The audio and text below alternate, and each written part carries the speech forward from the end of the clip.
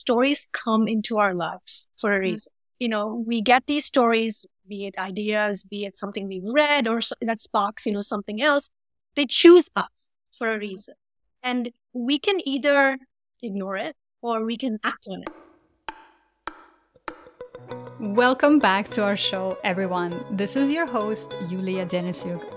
Today, we're speaking to my dear friend and fellow travel journalist, photographer, writer, and podcaster, Karthika Gupta, who is also based in Chicago, like me, and who is originally from India. Having lived and worked almost half her life away from her home country, Karthika is very much aware of how important culture and diversity are in life and in business, and we're going to touch upon those themes in the podcast today. Her work has been featured in Vogue, BBC Travel, USA Today, Condé Nast Traveler, Photos, Afar, Travel and Leisure, Rob Report, and more. Karthika is also the founder of Culturally Ours, a platform dedicated to promoting cultural understanding and celebrating global diversity. Culturally Ours explores lifestyle, food, art, travel, and culture from around the world through retreats, narratives, stories, and conversations. And the new season of the Culturally Ours podcast is starting soon, so be sure to follow Culturally Ours on whatever platform you're listening to this show right now. In this episode, Karthika and I cover great distances. We travel to the flower markets of Mumbai, the deserts of Jordan, and the sustainable farm run by one of the smallest tribal nations in California. Karthika shares with us the backstory to her latest work for Vogue magazine, the motivation that enables her to keep pitching her beautiful stories and get published in places like Vogue, Afar, and others, and how knowing people from places we visit can exponentially increase our understanding of the world. We also talk about the misconceptions of traveling to the Middle East and why traveling with her 2 children is Karthika's favorite way of learning something new about herself and others. If you want to learn more about Karthika and her work, be sure to follow her on Instagram at Karthika Gupta, and we'll also link to her work in the show notes as well. This episode and the entire season of the show is brought to you by Visit Jordan. Be sure to visit myjordanjourney.com to learn more about this beautiful place. That's myjordanjourney.com. All right, now let's get started with our conversation with my dear friend and colleague, Karthika Gupta. My friend, Karthika, welcome to the podcast. I'm so excited to have you on again. Thank you, Yulia. Thank you for having me again. This is such a pleasure. I know. And what I was thinking about? It's just like, because you were on the podcast in our first season when we first started out. And by the way, we had an amazing conversation then. You guys, you should check it out. We'll link to it in the show notes. But I was just thinking about how, wow, the progress or the evolution that the show has made, because it's like we started over here and now we're over here. And it's kind of cool to think about that. Yes, including a name change, which is pretty cool. Yes, which, by the way, you guys, Karthika was integral in helping me coming up with the name that we have right now for the podcast. So she's awesome in more than one way. But there's some interesting things coming in that realm too next season. I won't get into that much right now, but stay tuned for more surprises, I would say. But I'm excited. I'm really excited to talk to you. We always have amazing conversations on and off screen. And so I'm just really honored that you're back with us today. So welcome. Thank you for having me again. Truly an honor. Awesome. So I want to start with your recent story for Vogue magazine named How One of the Smallest Tribal Nations in the US is Redefining Sustainable Living. It is such a beautiful story, and it's so beautifully shot, by the way. The images are just beautiful. Like the way you've portrayed these women, it was breathtaking. So I definitely encourage our listeners to also go check out the story. We're going to link to it in the show notes. But tell me, what do you love about this story? All of it. It was just an unbelievable experience from the start to the finish. There's a lot of elements to this story. So I actually met these women about a year ago. I was on a fam trip with Visit California. They were just launching their Visit Native California, which is an incredible endeavor because they're focusing on indigenous and communities and tourism from an indigenous lens, right? So we met these women for dinner, and something about them, just like their presence, they are, we were sitting at a long table. I was sitting across with a couple of the women that I eventually went on to like meet and interview. And just, they're one of the smallest tribal nations. I think they're like 7 adults and like 12 children. So total, under 20. They have over 1 square mile in terms of like reservation land. Mm-hmm. But they had some small but incredible and impactful programs that they were working on to become self-sustainable, I should say, to get more control over, their lives, their reservation, just everything that they wanted to kind of do for themselves. And the story was that, at one point, their mom was the only living adult who was managing this entire reservation. And then she called, she had some health issues and she eventually passed away because of those health issues. And so the two girls came in, the chairwoman, Amanda, then called up her cousin and said, hey, I can't do this by myself. You guys have to come. So it's like all the kids sort of moved away. The kids kind of came back together to build this community, this endeavor, right? So for me, that was very, very powerful. I saw a lot of sort of similarities I lost my mom too to breast cancer. She was a very strong influence in my life. And a lot of my journey after she passed also kind of morphed, where I kind of, took a step back and then I kind of got myself together, looked at other skills and, I'm kind of doing what I'm doing now.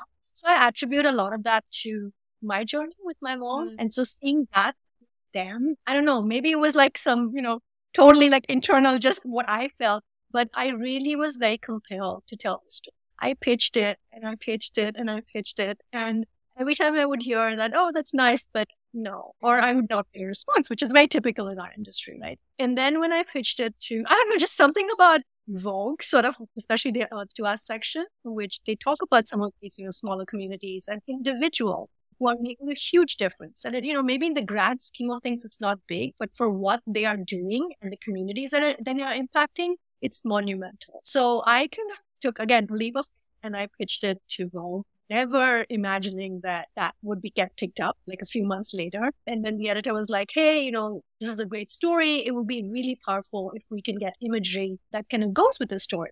And I'm like, can I? Because it's always such a great feeling when you photograph and you write and it's like all a holistic view, right? Versus trying to fit the narrative to the images or fit the images to the narrative. I'm not saying one way is right, one way is wrong. It's just different. And I really, again, I'm so passionate about the story. I wanted to have my feet in or my hands in every aspect of it. And so he was like, yeah, sure. If you want to, go ahead. So that was one hurdle, actually getting it accepted and then getting, the commission even to photograph. My next hurdle was the fact that I literally had a week because I was finishing up the summer with my kids. My daughter was now a freshman. We were getting ready to move her into college. I literally had like 5 business days to get this, to go to California, get it photographed and come back. And I worked hand in hand, hats off to the Visit Palm Springs tourism board, the PR agency. I just sent an email and I said, hey, this is commissioned and this is when it's due. And these are the 4 days that I can be there. Can you make it happen? And literally, I think everybody just said, yes, let's do it. And we figured out a way to do it. So again, all these forces that were working behind, I don't know, there's something there that was, that was meant to be. That's the second hurdle. The third hurdle was I missed both my flights. So 4.5 hour commute time from Chicago to Palm Springs ended up being like a 12-hour day, both times. And I was just nervous because I literally had 1 day to photograph. And they are a tribe that's heavily, invested in the business. And, considering that there are 7 adults, not like, oh, we can't do it today. Okay, let's do it tomorrow. We'll just move it. And I didn't even want to do that because, that was a huge ask, right? So we kind of made it work. We got me there. What's it for? The fifth hurdle was it was 115 degrees in the desert. I don't know about you, but I'm not used to this. Yes, I'm from Mumbai and, I've grown up in a humid environment, but max I've gone to is maybe like 100. And this is why desert heat. Being outside in that heat was incredibly challenging, not just for me, but for them.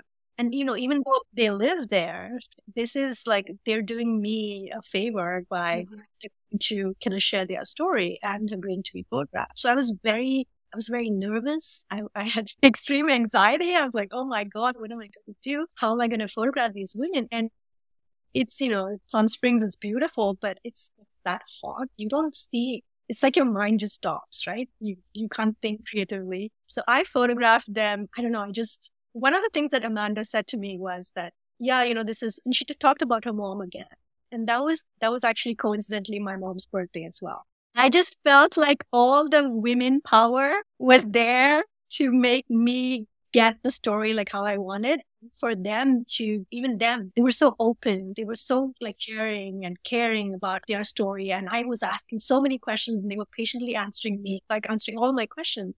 Just felt like collectively it was meant to be. And thank you for complimenting me on the photographs because I know you're an incredible photographer. It was really hard. I wanted to showcase their strength. And I felt like, honestly, the photographs, the portraits of the women with the feathers, which if you read the story, you'll know the meaning of the feathers. Those are my favorite because it just ties their history to an inanimate object, but brings that object to life and brings them to life. So yeah, all these elements sort of, came together. I have to say it's one of my favorite stories. For all the troubles that we've all gone through, I'm so glad. And it's apparently doing really well on Vogue's other, kind of check mark, I guess. It's a bonus for sure.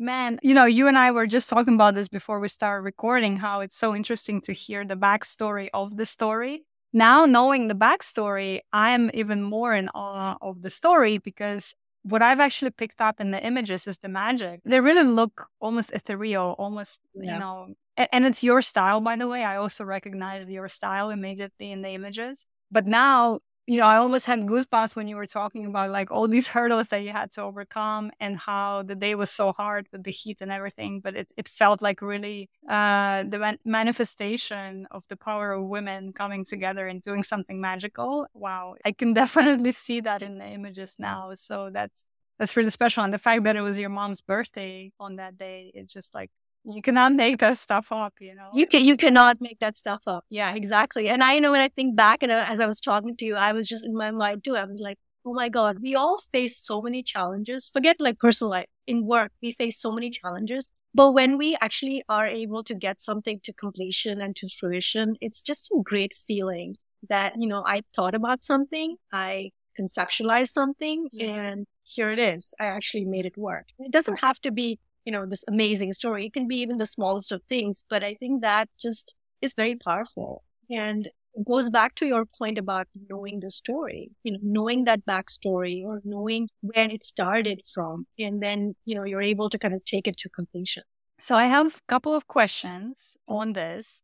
One is, so you mentioned that, you pitched it and pitched it and pitched it and it didn't go anywhere for so long. Man, how familiar I am with that as well. What keeps you going in that, right? Because I've been at places where I'm just like, you know what, forget this. I'm not even going to pitch it. But then at some point later, I come back to it and I start pitching it again. So I'm curious, like, what keeps you keep pitching it when you get a rejection after no response after no response?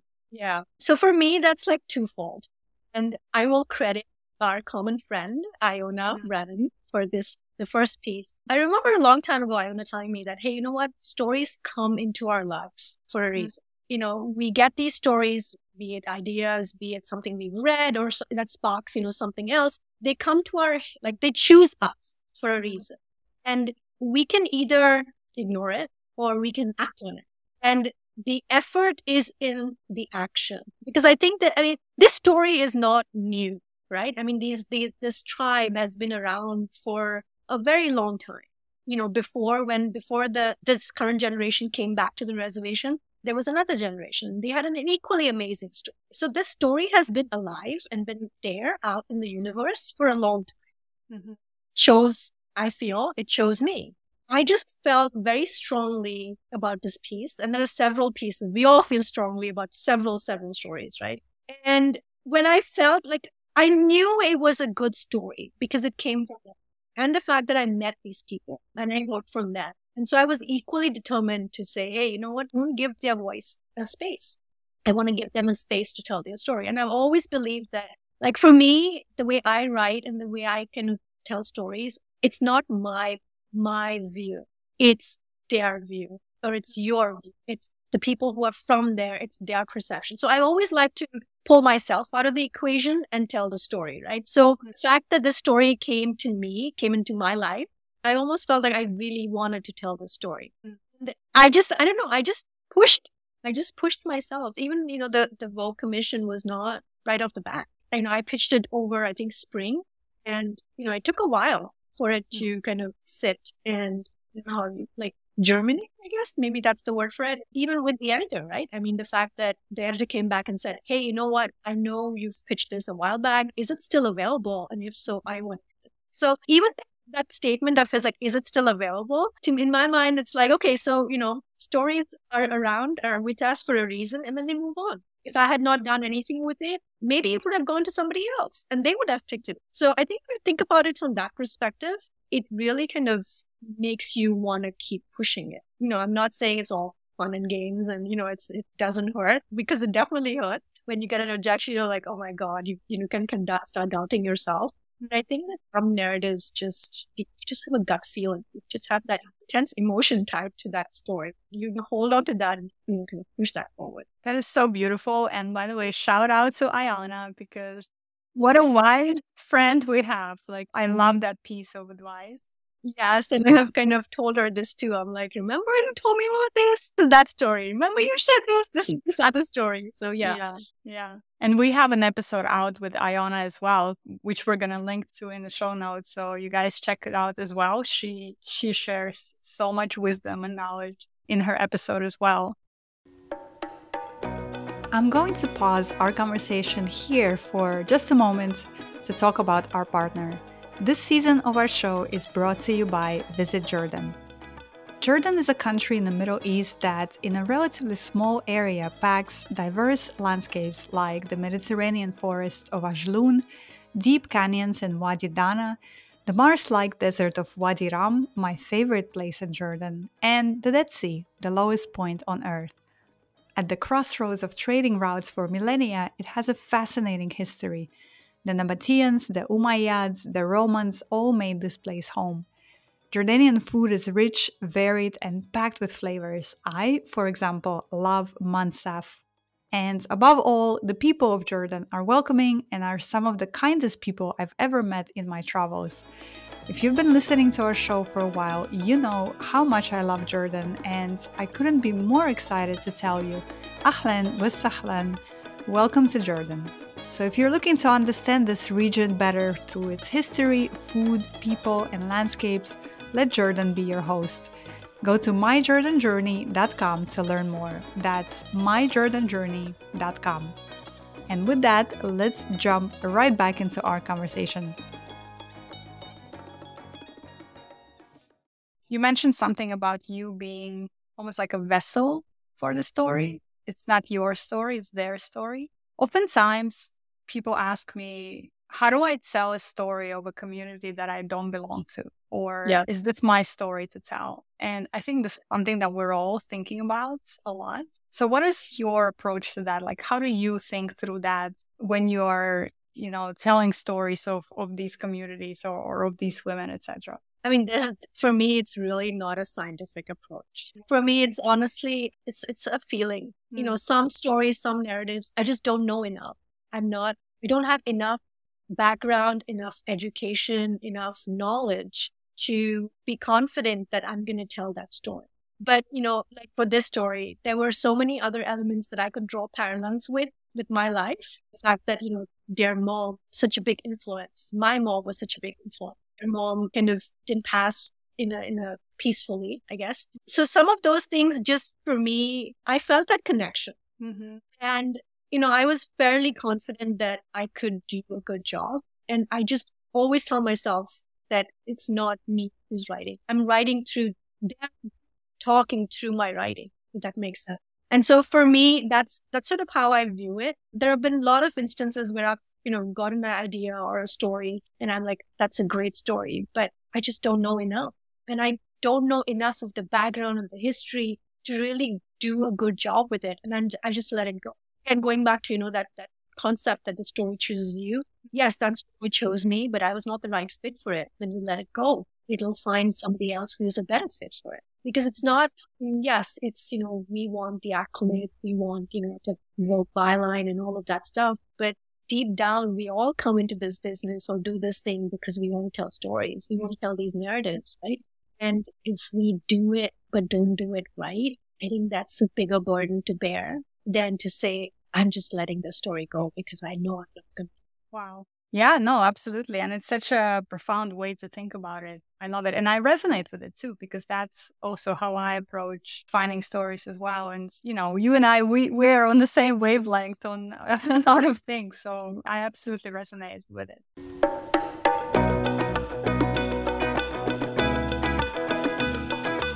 I wonder, so sustainability or sustainable living is a topic that you explore in this piece and in a lot of other work that you do as well. And I feel like sustainability has become one of those terms that has just been so overused that it's almost like losing its meaning. And when people read the word sustainable, it's kind of like their eyes glaze over, There's a lot of other words like that. Community is another one. Right, right. So I wonder, as somebody who really dedicates a lot of your work towards writing about, sustainability as a topic, how do you ensure that it's a story that continues to resonate in this landscape where it's become such an overused word? And I don't know, I'm just really curious to hear how you think about that, because I think about that a lot when I pitch stories about community or people or whatever. And some of these terms, they're just become so overused.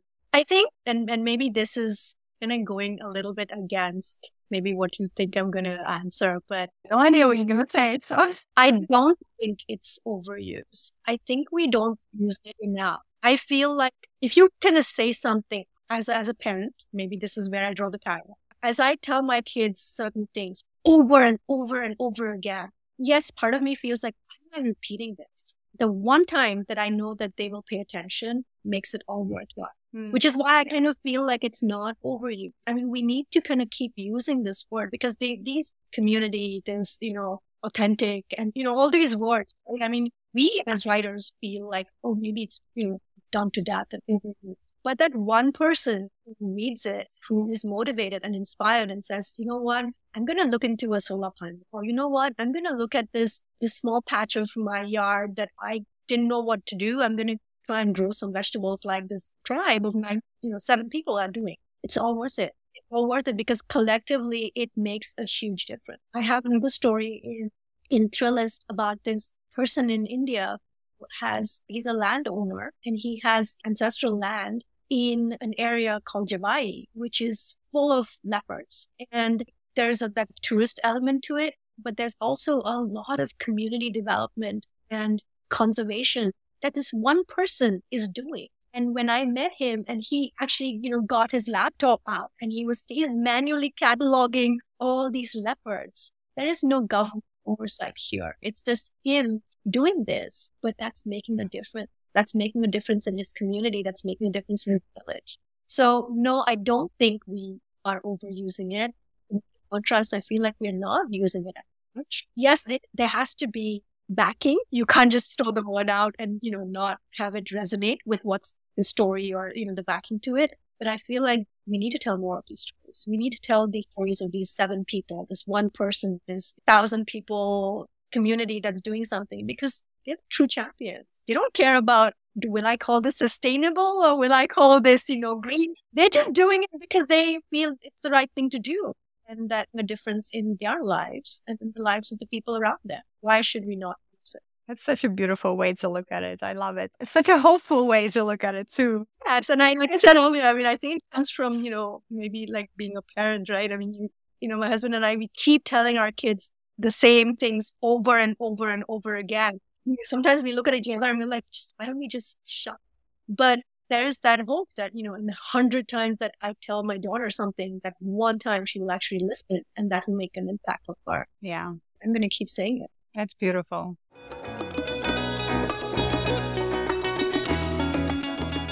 So you mentioned India. Yes.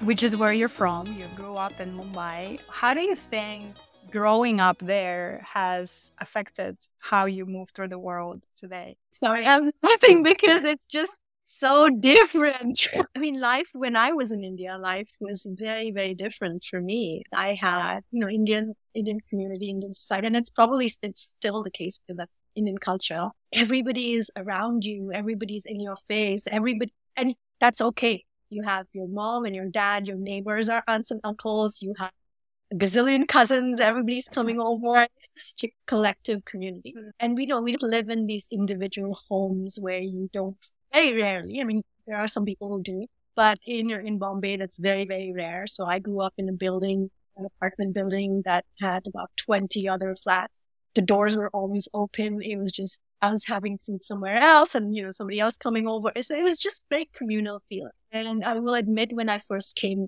here to the US, it was such a shock because that's not how life is here. Yeah. You barely see your neighbors. You have no idea who they are. He makes an effort. And I don't mean it in a bad way. I just, for whatever reason, right? It's not something that's innate. It's not something that's maybe kind of second nature, maybe. So it was really hard. And for me, just going to, like, I've now spent half my life in India. It's more than half my life here. So it's definitely a struggle because wherever you are, you kind of absorb that culture. You kind of sort of finds itself in your life.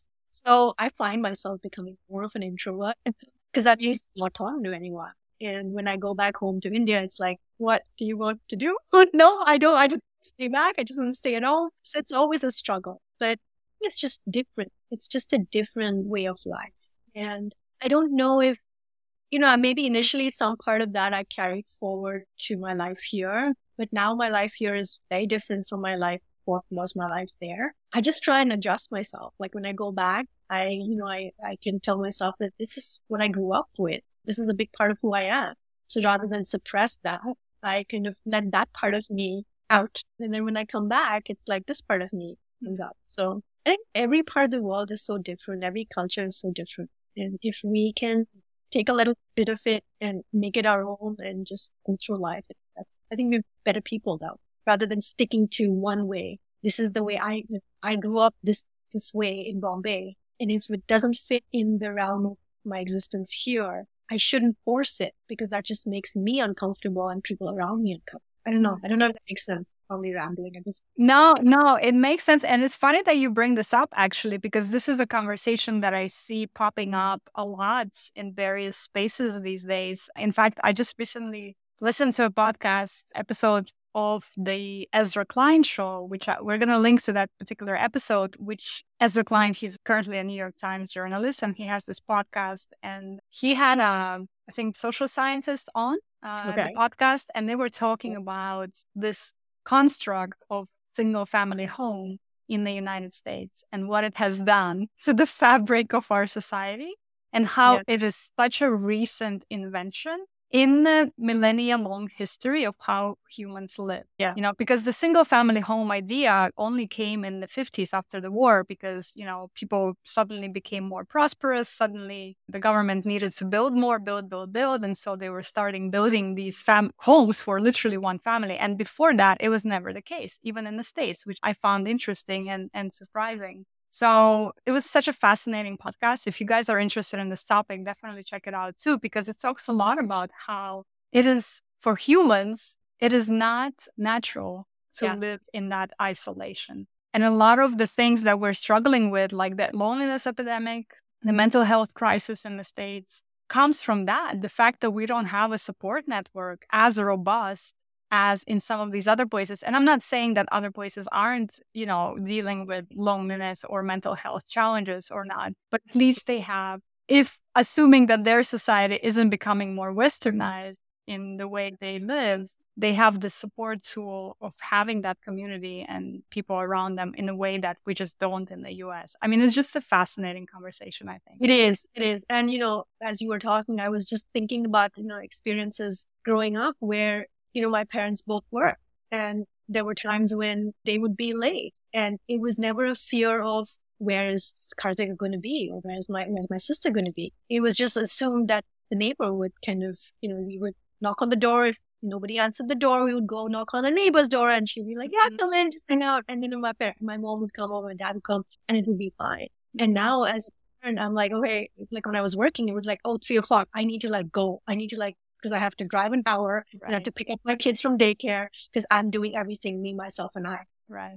And it's just like, not to say that somebody wouldn't have helped if I asked, but ask is not natural. That ask It's is not normalized. Yeah. not normalized, exactly. So you feel odd. You feel like, okay, why am I burdening somebody else? I should figure this out. And if I can't figure it out, I'm depressed. I'm upset. Eventually I quit because I couldn't do everything, right? Again, not to say that that is the crux of what's wrong, but that's definitely a factor in how we move through life. Yeah. Tell us more about Mumbai itself. What was it like living there? For so long, wanted to go there and just experience the city. What is it like? It's, Mumbai is, and I will refer to as Bombay because when I was growing up, it was Bombay. I know officially the name's changed to Mumbai, but it's called the city of dreams. And there's a reason for it because there's a lot of migrant population that comes in. It's the financial capital of India. It's, got Bollywood. It's got the movie industry. It's got, financial industry. So a lot of people from all over India come to Bombay because they want to fulfill their dreams. They feel like it's a place where anything can happen. There have been stories of really people who have had a very difficult time in life coming and getting a big break in the movies and, making it big. So you have all these inspirational stories. So a lot of people come to Bombay. And I think that's what's the beauty of the city. Yes, traffic is a nightmare. Yes, you will find people everywhere you turn. And I know a lot of times, like when I used to take people on trips to India, they would always say, oh, but it's so loud. Oh my God, there's so many people. And I'm like, yes, it's a country of 1 billion people. You already find people everywhere. You just have to accept it that it's a fact of life. But if you accept that, I think there's something so beautiful because you will meet people from all walks of life. You will meet people who are multimillionaires who have huge apartments. And then you will meet somebody who has nothing. I think those experiences, those stories that you experience, that you kind of absorb, really will help you experience India a lot better. It is not anything that you will find here. There's a comparison between Bombay and New York, and yes, I get it, but it's just very different. I love going back. I love going back because I still have family there. I have some very good friends there. And that's where I grew up. So my childhood memories are associated with Bombay and with India. So for me, it's always been fun. Yes, home's changed. A lot of things, are different. But I think if you're up for an adventure and you want to meet people, you want to know these stories, it is the place. It is the place to go, for sure. I hope I can go there with you one day because that would be amazing. I know we've talked about this. I mean, the food, just everything. I've never felt more alive anywhere in the world than when I was in India. It is just, I don't know, you feel exhilarating all the time. Yes. And, because there's so much energy, right? Not just the people. I think the people cause the vibrations and the energy around you. So, 2 o'clock in the morning, I'm not saying this is true everywhere in India, but like in Bombay, at 2 o'clock in the morning, 4 in the morning, you're not going to be the only one on the street. And there are people going to be out and about, doing things. The flower markets, I know this is another story that, came out recently in Malaysian Airlines Going Places magazine. Talk about India's flower markets. Like Bombay has an amazing flower market. You go at 2, 3 o'clock in the morning, there's like wheeling, dealing, and there's, flowers of all colors and shapes. And that just wakes you up. You have this view in front of you. You know where to look. You're like, should I look at this guy who's, kind of selling roses, or should I look at this person who's selling jasmine? And it's just so much energy that you can't help but absorb some of that. I love that. And when you were talking about that market, I thought about the Tokyo's fish market. It's like the iconic place in Tokyo, and sounds like this is one of those iconic places to be in. It's not, my thing is, it's not an iconic place in the sense that if you look at most guidebooks and stuff like that, they will not talk about going to a flower market or a vegetable market. But it's just one of those things that you have to experience just because it's so different from going to a museum. Mm-hmm. Or, going to like the Gateway of India or going to like the Taj Hotel. It's very different. It's just more normal people things.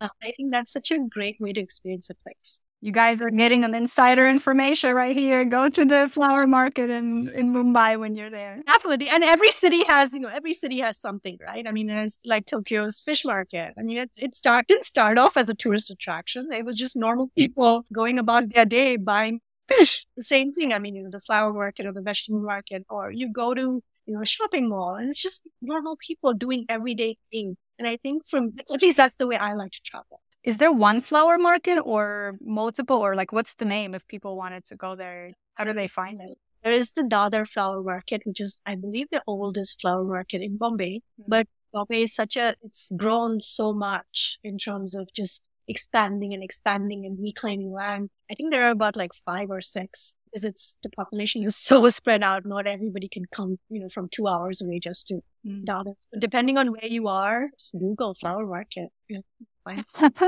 Google help you. I love it.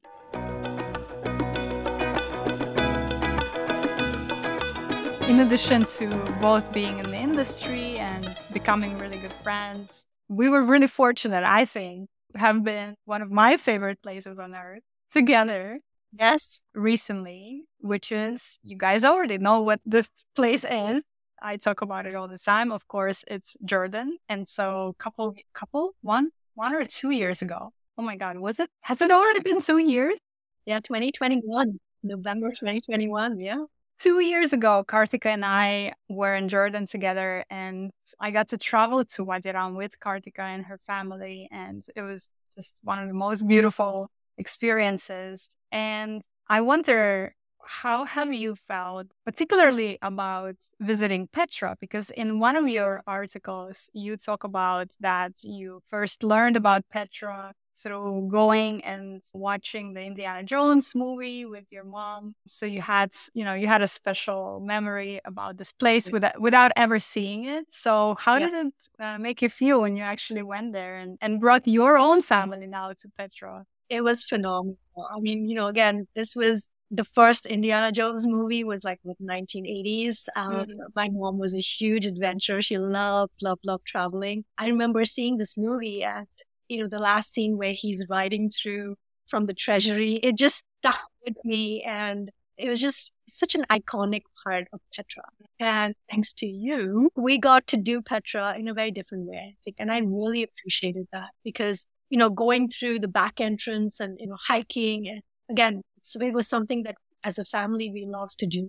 We love to hike and camp and do all that. So kind of experiencing this magical place, but experiencing it my way. I think for me, that just really solidified it as a goal of a lifetime, right? Because if I had done what every other tourist does and just, go to the treasury, yeah, it would be spectacular. I definitely it would have been a wow moment. But the fact that we got this sort of back view, our guide was so amazing. And, he shared the history of the place and he shared his experiences, his knowledge, his life living there. I think all of that just made it that much more relatable. So when I did see that, that glimpse of the treasury and I, did have the memory of kind of being in that theater with my mom, I had my kids with me, my husband with me.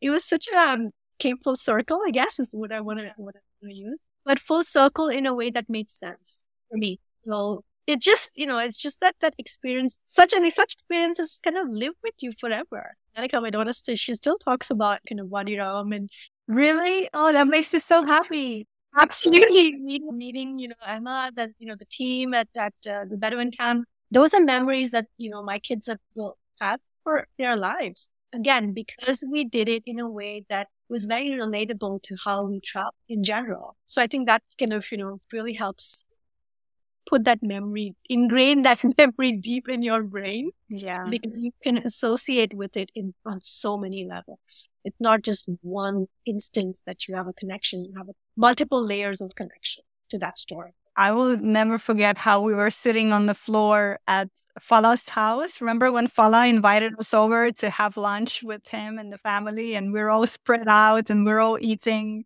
Oh my God, yes. What did we have? Was it mansaf or no? I don't remember what it was. It was rice pilaf something. Yes, and it was like a plate, and everybody was kind of sharing from that plate, right? And again, we would go to a hotel. I mean, we stayed in a hotel in Petra. That's not the experience that we had. We were still the four of us at the dinner table. Mm-hmm. But then this lunch was with the whole family, which was so special. Mm-hmm. Sticks with you. You asked me what was the dining room of the Marriott in Petra like, but you asked me what was the living room where you ate like, and I can, if I close my eyes, I have that vision right in front of me. Me too. I can tell you the color of the couch. I can tell you where we were sitting and those things, because it just was an experience that was very, again, relatable to me. Mm-hmm. It was like, oh my God, what am I doing here? It was like, wow, I am here. Yeah. Oh, it was so beautiful. But there are so many misconceptions about this region. And so I wonder, was there anything that you encountered in Jordan that perhaps surprised you, or perhaps something that you saw in a different way? Just talk to me a little bit about that part of it, because it's the Middle East, Yes. And the Middle East is the region that...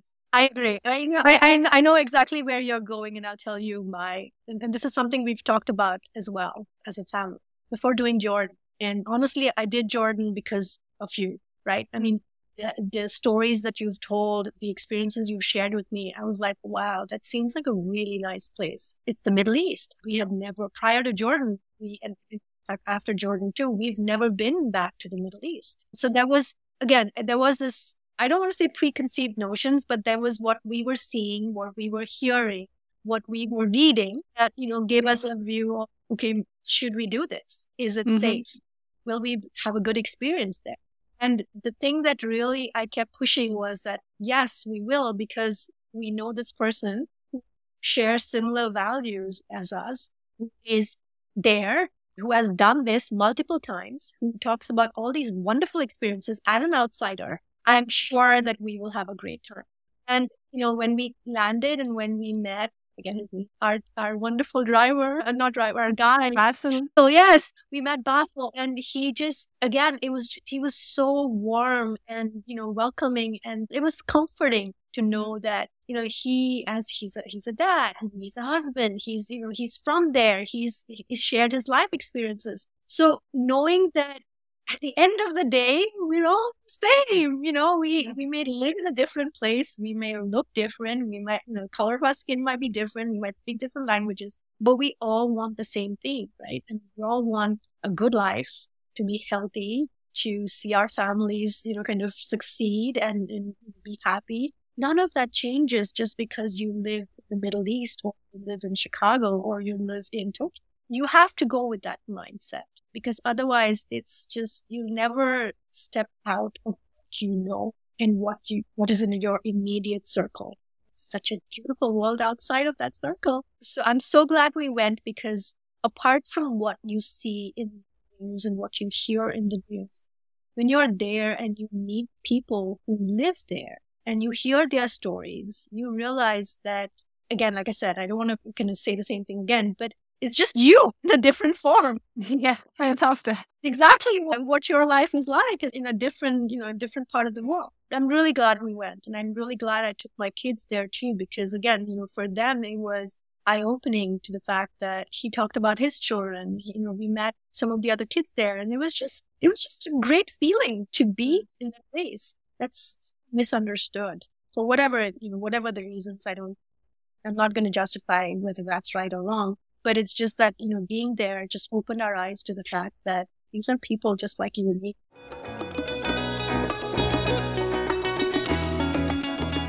So you mentioned people a couple of times, and it just makes me so happy, because this is exactly what I've kind of dedicated my work in a lot of ways, is to bringing stories of people to the forefront. And I think you as well, this is something that drives you as well, but especially in places like the Middle East. This is exactly the journey that happens, that until we connect to a specific person there, we just have this vague concept of a place, the Middle East. Yeah. But once we know Basso, the driver, and how wonderful he is, all of a sudden it becomes something different, and that's, I think, the journey. And that's why it motivates me so much to keep bringing stories of people from all these different places. And I think for you as well, right? So you're a travel photographer, amazing photographer, you're a writer, you're a storyteller. You've been working with a variety of publications. We mentioned Vogue, we mentioned Afar, Condé Nast, a couple of many others. And by the way, we'll link to Karthika's work in the show notes too, so you guys check it out. But tell me more about this passion of yours to bring those cultural narratives to the forefront. Why is that the thing that you've chosen as the lens through which you kind of take all your work and bring it to the world? I think it's like, a few different reasons, right? I mean, this is not what I went to school for. This is not what I started my career as. I have an IT background and I worked in corporate for a long time. And for a while, that was just who my persona was. But now when I meet people, I want them to know my story. I want them to know who I am, where I come from, what I've been doing, what I'm doing now, what I will do in the future. And I think that if you focus on the people and you focus on their stories, you have a stronger connection. When somebody tells me, okay, like you asked me, tell me about Bombay, tell me about India, like, your life. I want to tell you my story, right? I don't want to tell you, yes, I started off with the fact that Bombay is an amazing place, but, I hope I kind of drove the point that it's the people. There are a lot of people. I think they have such amazing stories and they have these beautiful dreams that they come for. So for me, it's again, always the people. And everywhere I go, if I don't, I try as much as possible to try and connect with the people on the ground, whether it's going to a local cafe, whether it's, finding a tour to somebody who's from there, who's talking about a museum, but from their lens, right? I mean, for me, it's great to hear those narratives because I feel like those are much stronger narratives with the people who live there. And so much of it also comes from, India. For the longest time, people had this vision of India as people starving on the streets and kids, kind of working in slums. And yes, that's not to say that that doesn't exist, but there are also other really happy stories that come out of India. I wrote about this women's collective in Jaipur, which is a highly touristy city. But nobody talks about these little collectives that are doing amazing things for these women in terms of giving them financial stability and freedom. And if I had not gone there, if I had not gone and visited them and sat down with them and heard their story, I wouldn't know. I would still just go to Hawa Mahal or, go to the things that Jaipur is famous for. I feel like we need to tell these stories. And it's when you and I and whoever else kind of talk about their lives, we sort of light up, right? I mean, we light up because we're so happy sharing a small part of our lives with this other person who's asked the question. Tell me about your childhood. Tell me about your life in Bombay. Tell me about Estonia.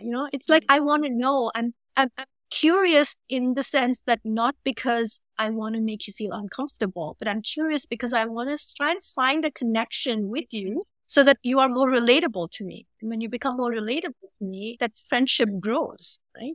So that's sort of always been my thing that, if I'm going somewhere, if I'm meeting somebody, I want to know a little bit of their lives so I can draw parallels. And yes, I understand now what you mean by that. Because I went through something similar. And I think that sort of feeds my drive for telling these stories. Because a place is just a place. It's just buildings and, brick walls and things like that. I think what makes it interesting are the people, their stories, their interactions, the foods, the clothes, the cultural element, the temples or the mosques, whatever it is. That's what makes it interesting. Oh my God, I couldn't agree more. That's exactly how I feel, that it's the people that make travel so special and so exhilarating and beautiful.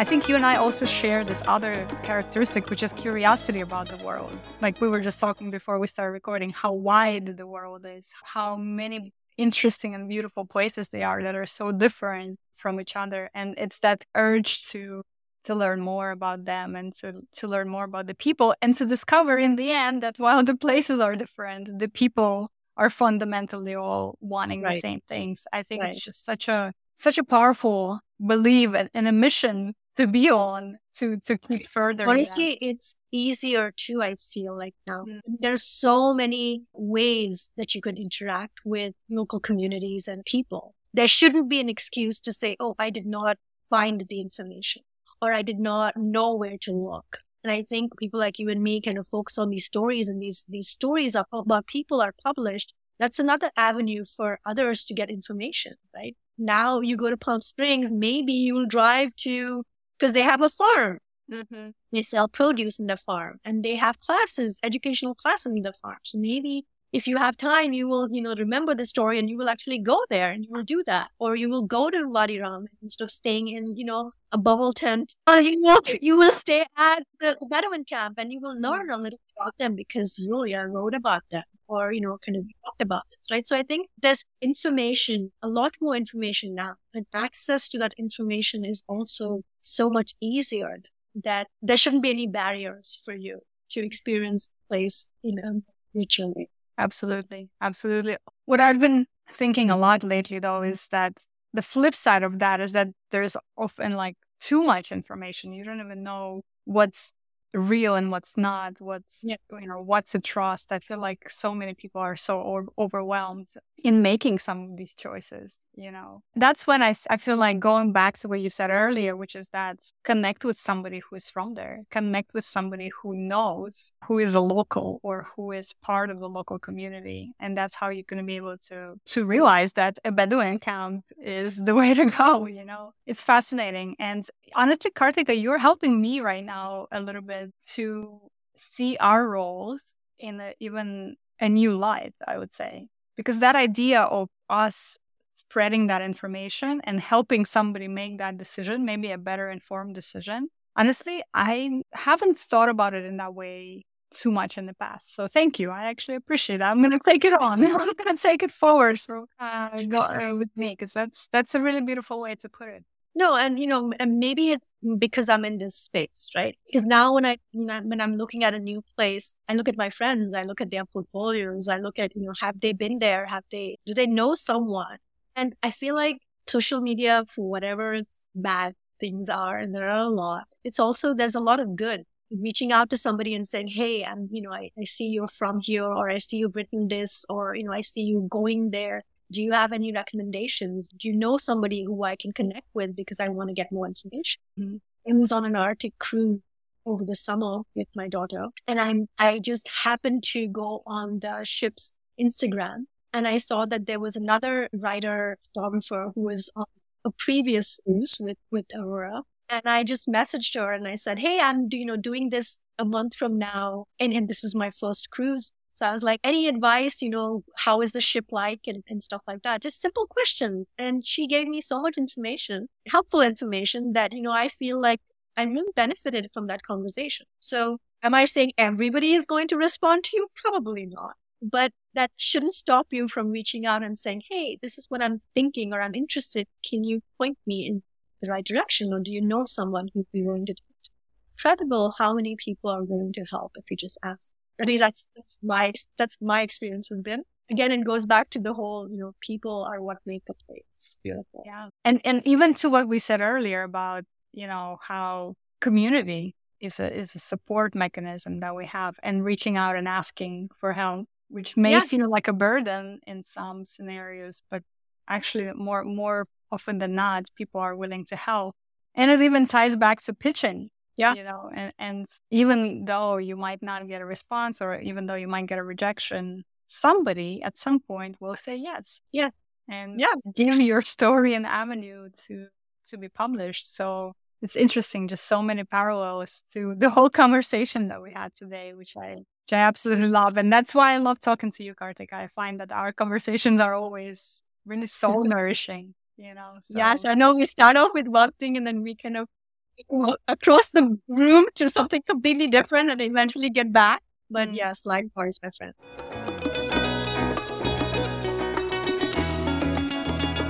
So I think we're going to start closing, even though I don't know how this hour has passed already. We just started talking. But I want to ask you one final question. And that is, you've mentioned a couple of things that you've done recently. You've been on an Arctic cruise with your daughter. You went and produced this incredible story of one of the smallest nations in California and what they're doing. You've been to Jordan. You've been to so many places over the past few years. What would you say brings you the most joy and delight in your life right now? So my kids are older now. I have one out of the house already, and one's in high school. And for me, honestly, it's always been sharing this journey with them. I love traveling with them. Yes, they can be an absolute pain at times, but I love traveling with them. I'm not a solo traveler. I don't do well in big groups, but I don't do well in just by myself. For me, ideally is sharing that experience with somebody who really matters to me or people who matter to me. So for me, this journey has been so much more fulfilling in those experiences where I've been able to can share it with them or share it with a good friend, because I feel like I gain a lot more in terms of my experience. My daughter on the cruise, she's very much a social butterfly. And it was a small cruise. It was just 38 of us. But I swear, I think second day, Nanika knew everybody's name. And she was having a conversation with everybody. And she forced me to, she's like, okay, the 2 weeks that we are on this cruise, we're not going to eat by ourselves. We're going to try and eat with everybody at least a couple of times. And, I love that idea. And so for me, I want to try and, I learned something from her on that cruise where, yes, I talk about it being about people, but sometimes, we kind of don't want to take that first step. Especially like me, it takes a little bit for me to kind of open up and, kind of share with someone. And so, but she was just like, boom, she's out. She's like making all these friends, and she had friends, like, I think the oldest person was like 75 years old. And she's chatting with him and she's talking to him. And it was such a beautiful thing to see. I learned something from them, from my family, every time we travel. So I love traveling. And as someone who's traveled with your family too, I can attest to the fact that it is so fun. Your family is so fun. And I had so much fun with you guys. And I hope that you have lots more opportunities to do that with your family and with the people you love in the future. Yes, I know. I hope so too.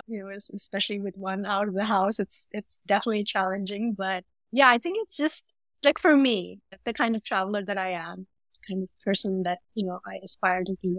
I want to have those experiences with someone because I feel I learn so much from the person, as long as the connection is there. Absolutely. And that's why we travel at the end of the day, to learn something, to expand our horizons, to really make our life a more interesting journey on this planet. So, yes, for sure. My first press trip, I still remember the friends I made and the experiences I had because it was a pleasant, it was a really good experience. I still remember the first time I traveled with my kids. First few of the travel experiences that we had, like I had with my family, my parents. I remember those things. So I think, the more we kind of do some of these things that are enriching for us, whatever that means for you, I think at the end of the day, when you think back, you have good memories. So like you said, that's what life is all about. Awesome. Well, Karthika, thank you so much. Another beautiful conversation. Let's now wait 7-8 seasons to have another catch up. I really love the distances we covered today. We traveled to India, we traveled to Jordan together. We touched on some really important topics. So I really appreciate it. And I can't wait to see you again somewhere fabulous in the world. Thank you for having me, Julia. Thank you so much for listening to our podcast today. If you've been enjoying listening to our show, please take a moment to leave us a rating or review on Apple Podcasts or Spotify, or share this episode on social media. Our lovely theme music this season, Abbar El Shams, is provided by Rawan Roshni, a Palestinian Balkan singer based in Jordan who experiments across genres. Our partner this season is Visit Jordan. My name is Julia Denisuk, and I will see you next week. Take care and safe travels.